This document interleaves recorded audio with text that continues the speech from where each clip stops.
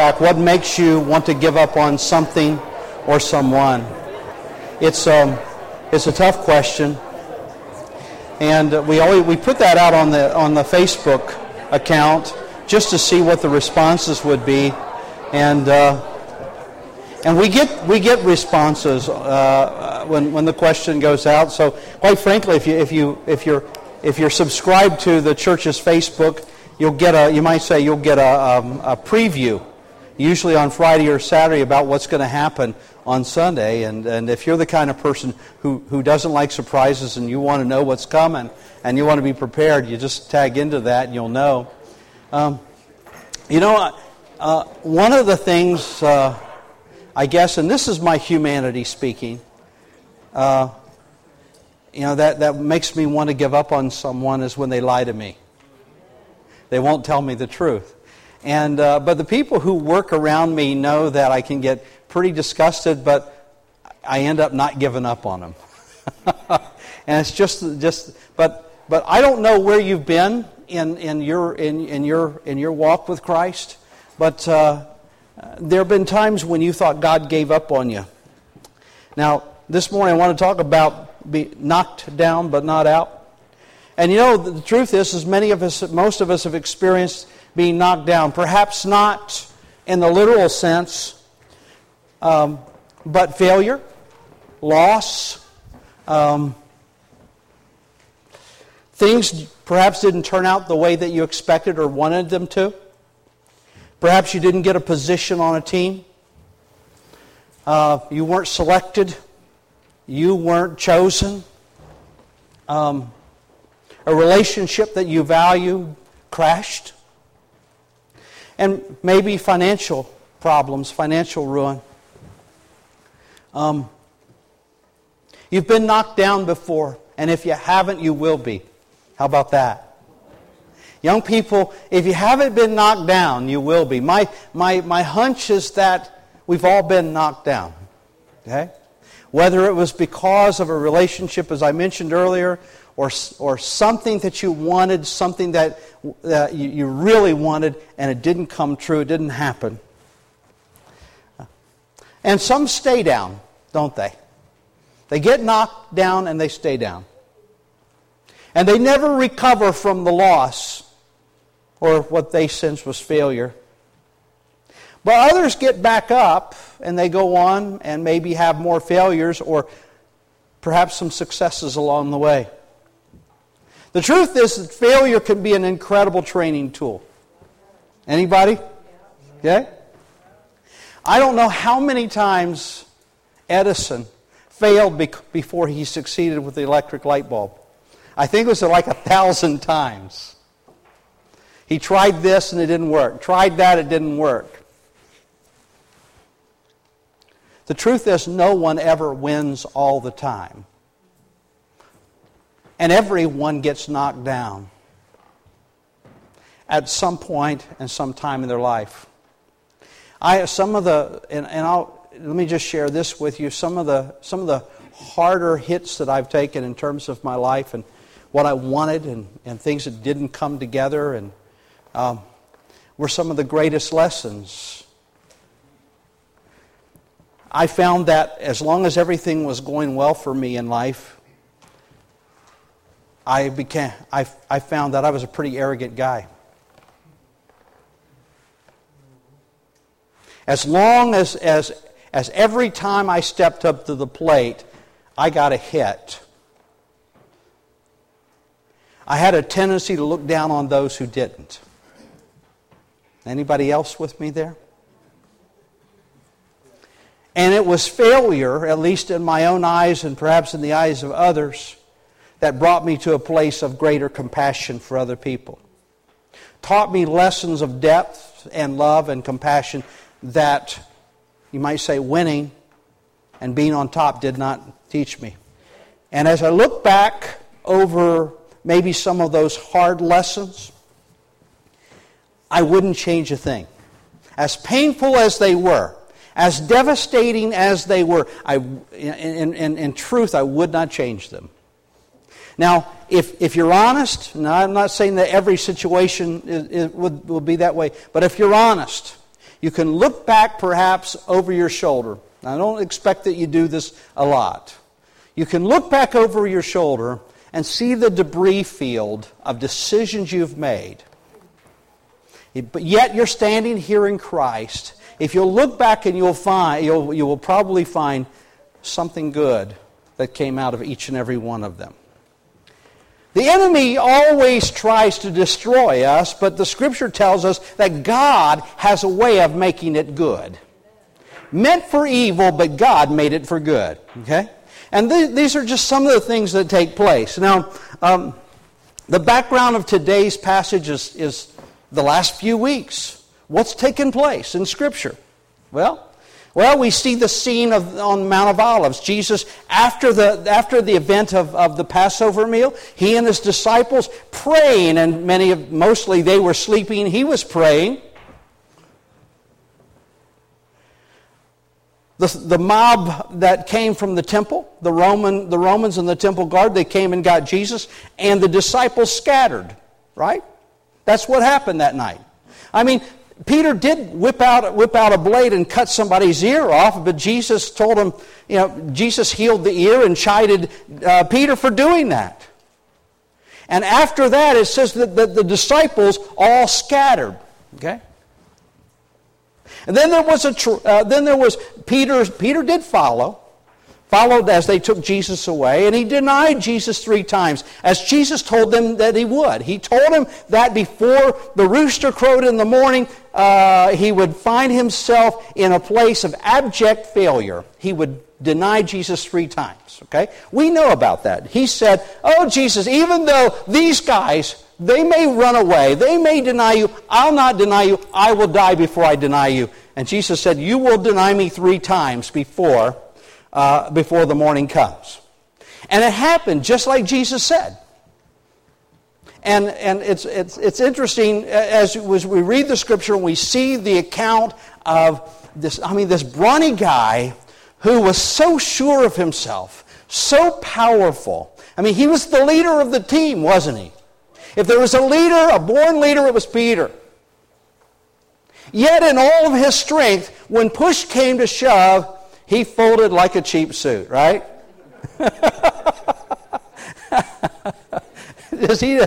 I don't know the man. Consarn it, I don't know the man.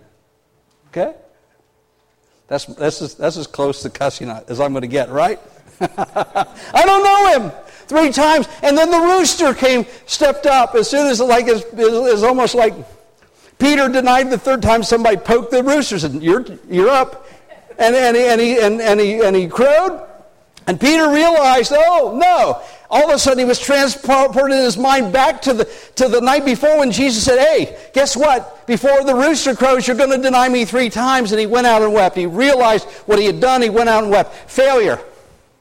I was the leader. I was the one who said I wouldn't do it, and I failed. And then you find a period of time when you don't hear much about Peter. And I understand that. He's laying low. Once you've stepped out there and you failed, you become reluctant to try again, right? You get knocked down really hard. I remember I was on the island of Okinawa, and I was the metal guy. I was the guy who worked with a big hammer and the anvil.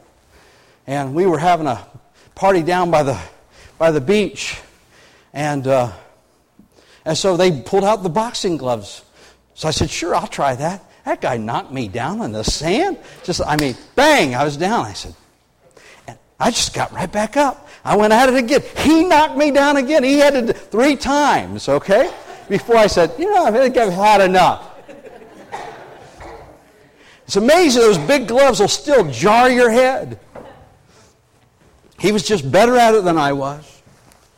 But there's a point in which, in other words, after I'd been knocked down those 3 times, let somebody else have the gloves. And I think Peter was in that place. Let somebody else take charge here. I failed. And he's laying low. He's not, you might say, he probably remembered his own bravado. Remembered how sure he was, how certain he was of his own capacity, and all of a sudden he's not so sure anymore. Failure will do that to you. Right? You get that? Okay. It'll make you humble. Sometimes it'll bring you to the place where you say, I'm not going back there. I'm not going to do that again. I'm not going to put myself out again. Okay? I understand that.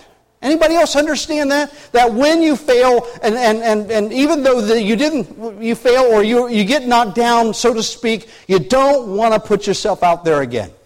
It's embarrassing. Not only is it embarrassing, but it's all of a sudden you're not sure. I remember as early on as a kid, I had this football coach named Doug Cloud. You know, back in the 60s, big guy, flat top. Anybody remember those days? Okay. And he taught me that I could just run through walls. I was young, thought I could. And so in the league that I was in, I was bigger than the other boys. Or at least I just kept driving. Just get on a 3 or 4 point stance, and a ball would go, and I just boom, boom, boom. And I was pretty successful. Well, then I moved up in a league. I'm in a 4 point stance against this guy, and I slammed into him, and I bounced off. I couldn't figure that one out. That had never happened before. So I said, okay. I backed up, got down in my stance again. Ball went, I boom, bounced off again. I'm just thinking, what's going on here? I've always been able to do that. After 3 or 4 times, wasn't so sure anymore. All of a sudden, my sense of what I could do and what I couldn't do had been shaken. I wasn't ready to get down in the 4 point stance again. And that's what happens to us. Now, I'm speaking of childhood things and toyish things, but some of the stuff that knocks us down is bigger than. We've got Peter here, been knocked down. The trial, he's laying low. Through the trial, the crucifixion, and now the resurrection. I don't know what was going through Peter's mind. He was still a leader. They're still looking up to him, but he wasn't all that confident in himself anymore, and he wasn't putting himself out there anymore. They didn't know what was going on or what was going to happen. And then the resurrection came. And then we see Jesus begin to appear to all the disciples here, there, and yon, on the road to Emmaus, right there outside the tomb, and different places here. And let me slip into the passage of Scripture, John 21. And let's read through there, and let's talk. And it's one of the other appearances of Jesus, and it was significant here. Okay. After these things, Jesus manifested himself again to the disciples at the Sea of Tiberias, which is the Sea of Galilee. This is where he hung out. This is where Peter and James and John and all those guys fished. And he manifested himself in this way. Simon Peter and Thomas called Didymus and Nathanael of Cana of Galilee and the sons of Zebedee, that's James and John, and 2 others of his disciples were together. Simon Peter said to them, I'm going fishing. And they said to him, we will also come with you. And they went out and got into a boat, and that night they caught nothing. Let me back up here just for a moment. He's going fishing. Now, why in the world would he go fishing? I mean, you might say, well, he liked fishing.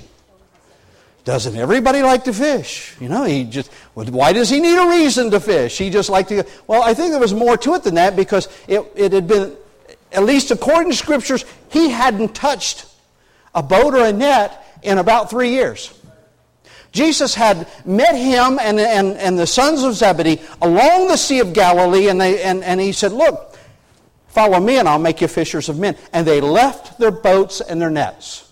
Pretty dramatic stuff. They had had a change of life, had a change of calling. This is what they had done all of their lives. I mean, Zebedee had a business. Peter had a business. They caught fish. They sold fish. They lived by that. Now they've been following Jesus for 3 years. And I think the sense of failure slipped into this. It made him question everything. Made Peter question everything. Wondering, what's next. And so what does he do? What do we do oftentimes when when we're not certain of the future, we go back to where we were. Right? And that's what happened with Peter. He says, I'm going fishing. Now, maybe it was some would say, well, maybe he was just kind of clearing his mind, get out on the lake, etc., etc. I think that's what he thought he was going to have to do. He was going to, okay, the ministry didn't work for me. I wasn't who I thought I should be. So I'm going to go back and do this. And again, a leader is a leader, and all these guys followed him. Okay? They went out, and it says they caught nothing. All night long, they caught nothing. Not only can you not follow Jesus very well, you can't even fish, can you? Okay? So, ouch. What? Ouch. Fished all night, caught nothing. He knows, he grew up on this lake. He knows where all the fishing holes are. Caught nothing. And when the day was breaking, Jesus stood on the beach. Yet the disciples did not know that it was Jesus. So Jesus said to them, "Children, you do not have any fish, do you?" Now that's pretty interesting. "You don't have any fish, do you?" And they answered him and said, "No." And he said to them, "Cast the net on the right hand of the boat, and you'll find a catch." And you've heard me talk about this before. I mean, how silly is that? If you're a fisherman, do you really think that the other side of the boat is better than one side is better than the other? Really? That's kind of like saying, Joe, you're not holding your mouth right. That's kind of a joke. You're not holding the expression of your face right. That's why you're not catching fish. I mean, it's as silly as that. But see, they understood, and let me go to this. If you go back in the book of John, you'll find at the calling of Peter, and at the calling on the occasion that Jesus had said to these guys, said, "Come and follow me, and I'll make you fishers of men." They were fishing. They'd been out all night long. This is chapters earlier. This is 3 years earlier. They'd been out all night long and caught nothing. And they were probably ready. They were cleaning their nets, mending their nets, and they were ready to go back. And we've been working all night. I need some shut-eye. Okay? But Jesus had been teaching there, and they're sitting there mending their net. They're listening to this. The crowds are there. Everybody's there. And Jesus said to them, "Look, I want you to push your boats back out there, and I want you to let your nets down for a catch of fish." Okay, they'd been at it all night. Okay, this was earlier. This was 3 years earlier. He said, and I love the way it's put here. Peter said, "We've been out all night." Now remember, he's got a face to put it. Jesus is asking him to do this. People are all around there. Okay, "We've been out all night. We caught nothing, but at your word, we'll do it." In other words, if I must, I'll do it. Went out there and they couldn't get all the fish. They had to have help to get the fish back. Okay. And that's when Peter fell down at Jesus' feet. And that's when Jesus said, "Come and follow me. I'll make you fishers of men." Okay?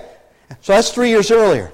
So here's Jesus standing again, a similar situation. He said, "Try the other side of the boat." There was something reminiscent in this scene that caught their attention.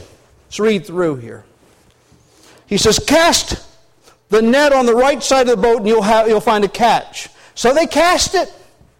And then they were not able to haul it in because of the great number of fish. Therefore the disciple whom Jesus loved, that was John, said to Peter, "It's the Lord." So when Simon Peter heard that it was the Lord, he put on his outer garment, for he was stripped for work.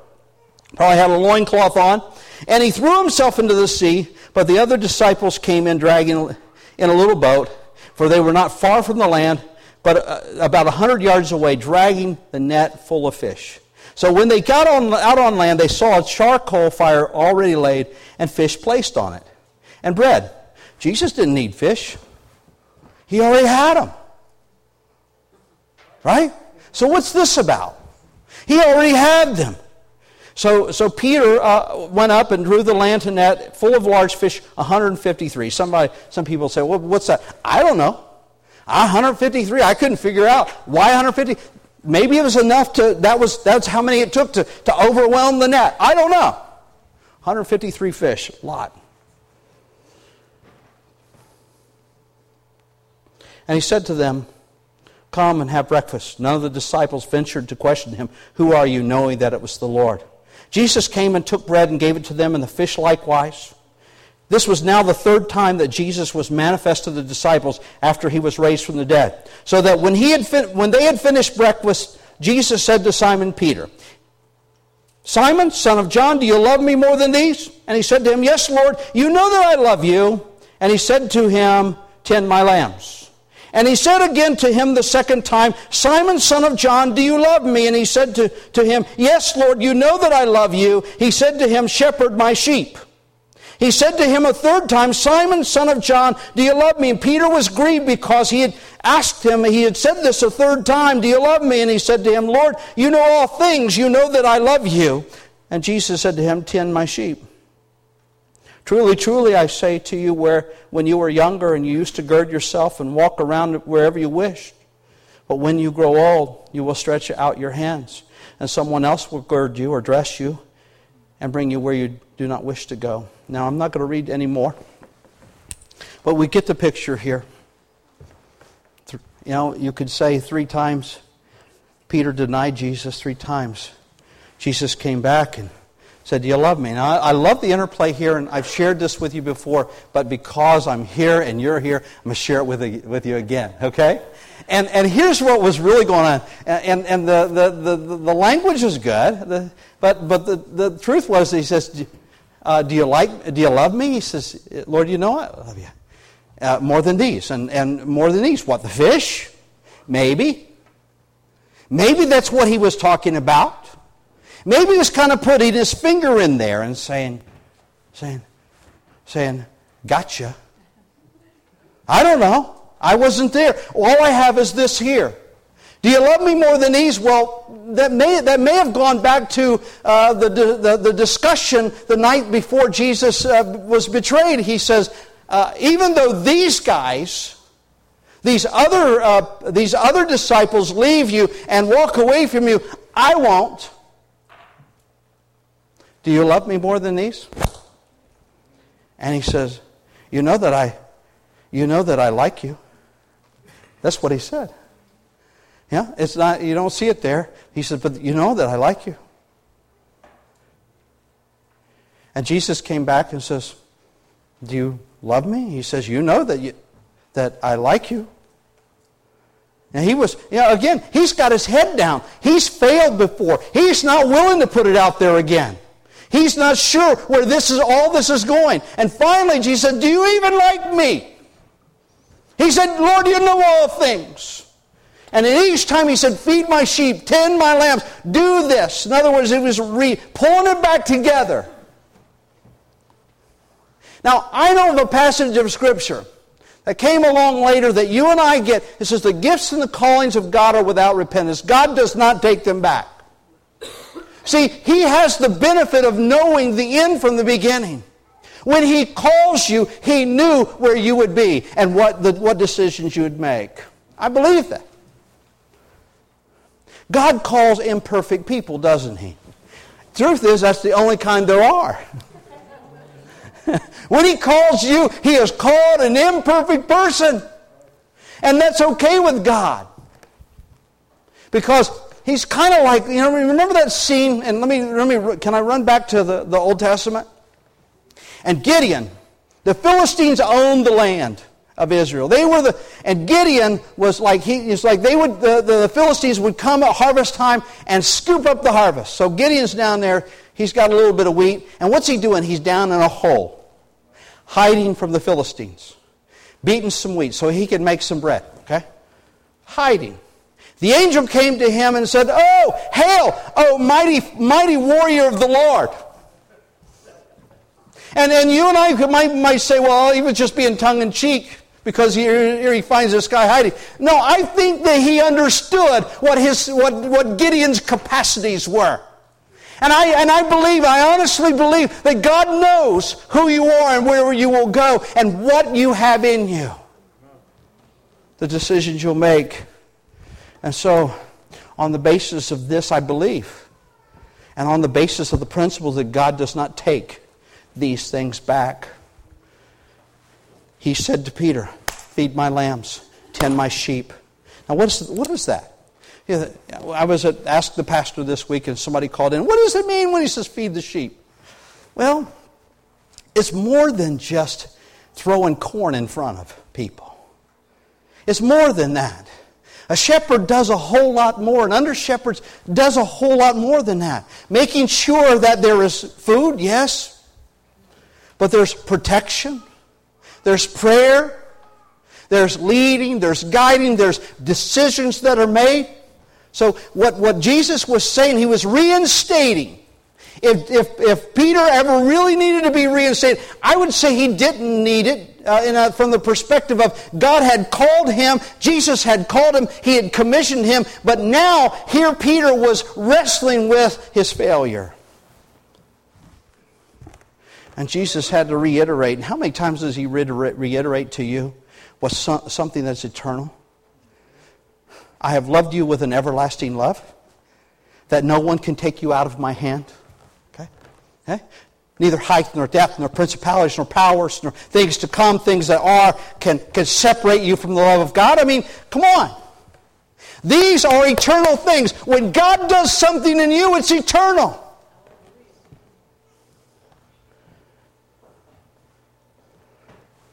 And the same thing happened, same thing with Peter here.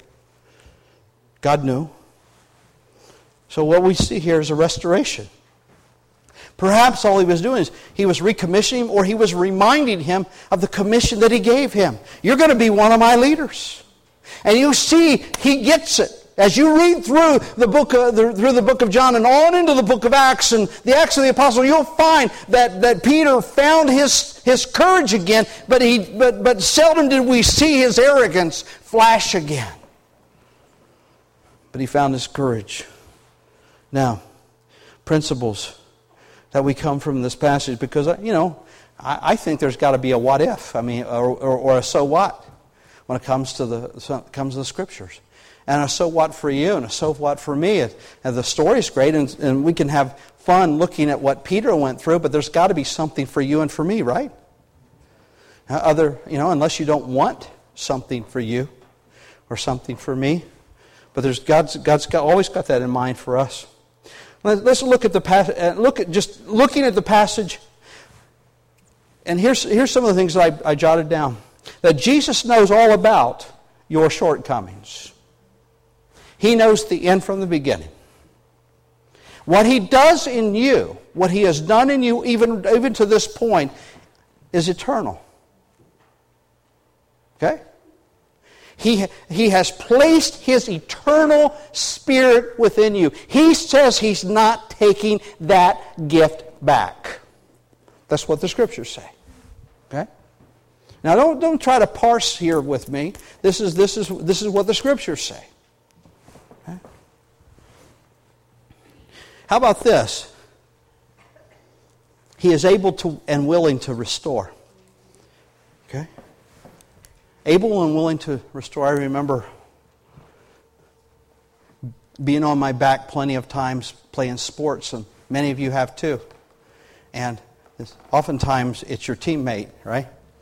Comes over and pulls you back up onto your feet, right? Yeah. Seldom did I ever get that from the other team.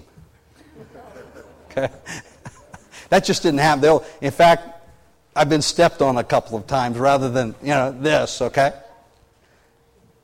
God is not only is He able to restore you, He's more than willing to restore you. And He uses His people to do that too. Able to and willing to restore you. He is the one who establishes and restores. Can I say we can't really get back up without Jesus' help, but we've got to be willing to do it? I don't know what your I know some of your personal stories. Many of your personals. You can't pastor a place for 13 years and not have some of that. What do we learn from this passage? What is God saying to us in this passage? Come. music.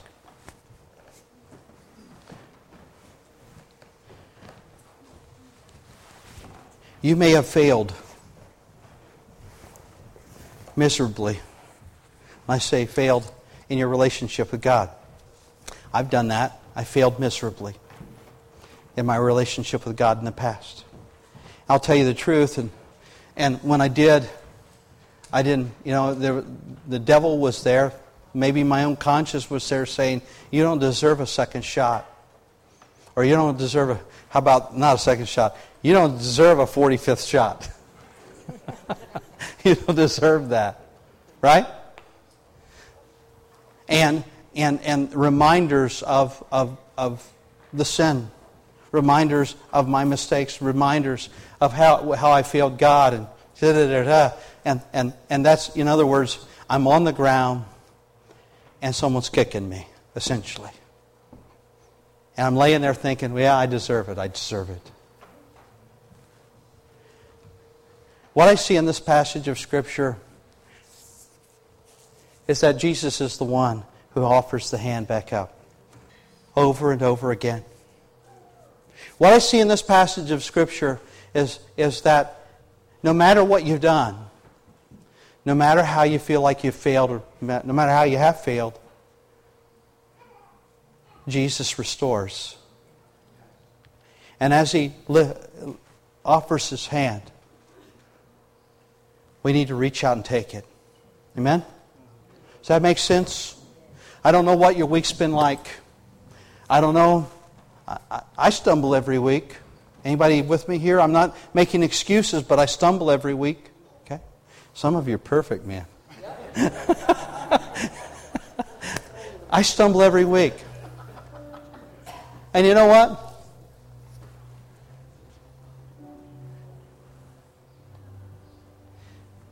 He's there to lift me up. One of my favorite passages of Scripture is this. He said, if we confess our sins, He's faithful and just to forgive us our sins and to cleanse us from all unrighteousness. That's an eternal passage of Scripture. You know that? Glory to God. Stand with me. Oh, hallelujah. Hallelujah. That if I confess my sins, He is faithful and just to forgive me of my sins. The enemy would take you out of the game. But he can't do it all by himself. You've got to be willing to lay on the ground and stay there.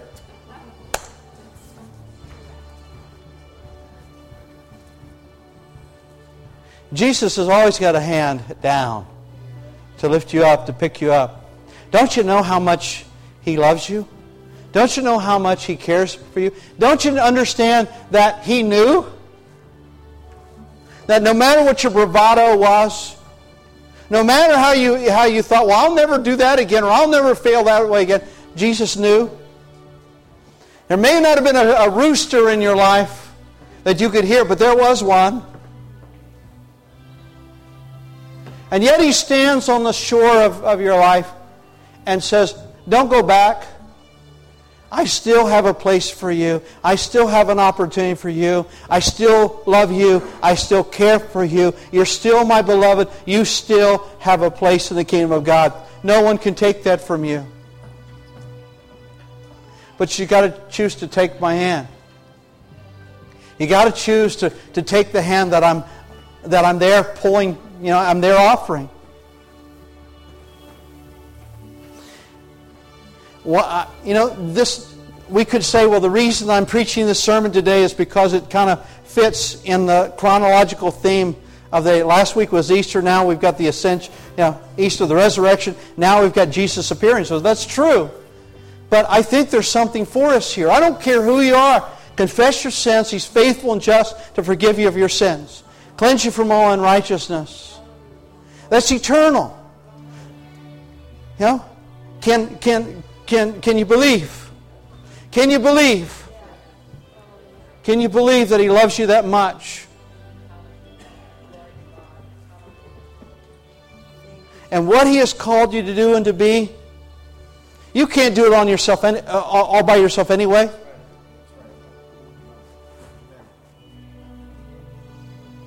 But the commission is there. He says, feed my sheep. I don't know what He's called you to do or what He's calling you to be. One thing is to be His friend and to walk with Him in purity, holiness. But He's not going to make you can't do that by yourself. I never could. I don't know anybody do that all by themselves. Could just kind of gut it out and grit it out. I can't.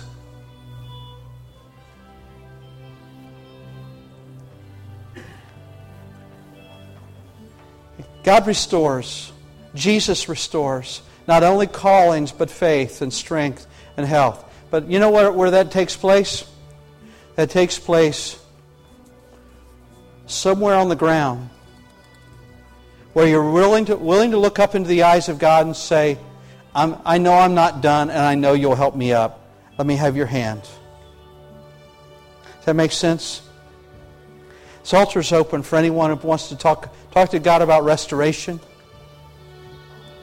You need restoration. Anybody here need restoration for anything at all? Anything at all? Anything at all? I mean, just come and talk to Him about it. That's what this is about. This is an opportunity for you to hear God's Word and what He's saying to your heart. And when He speaks to your heart and it connects, that's when we get either on our knees or we extend our hands to Him and say, God, I accept your deal. I accept your deal. I'm not going to lay here any longer. I'm going to live for you. I'm going to worship with you. Amen? These altars are open. These altars are open. For anyone who wants to talk to God about restoration. Restoration. I always think, the altar is a good place to be.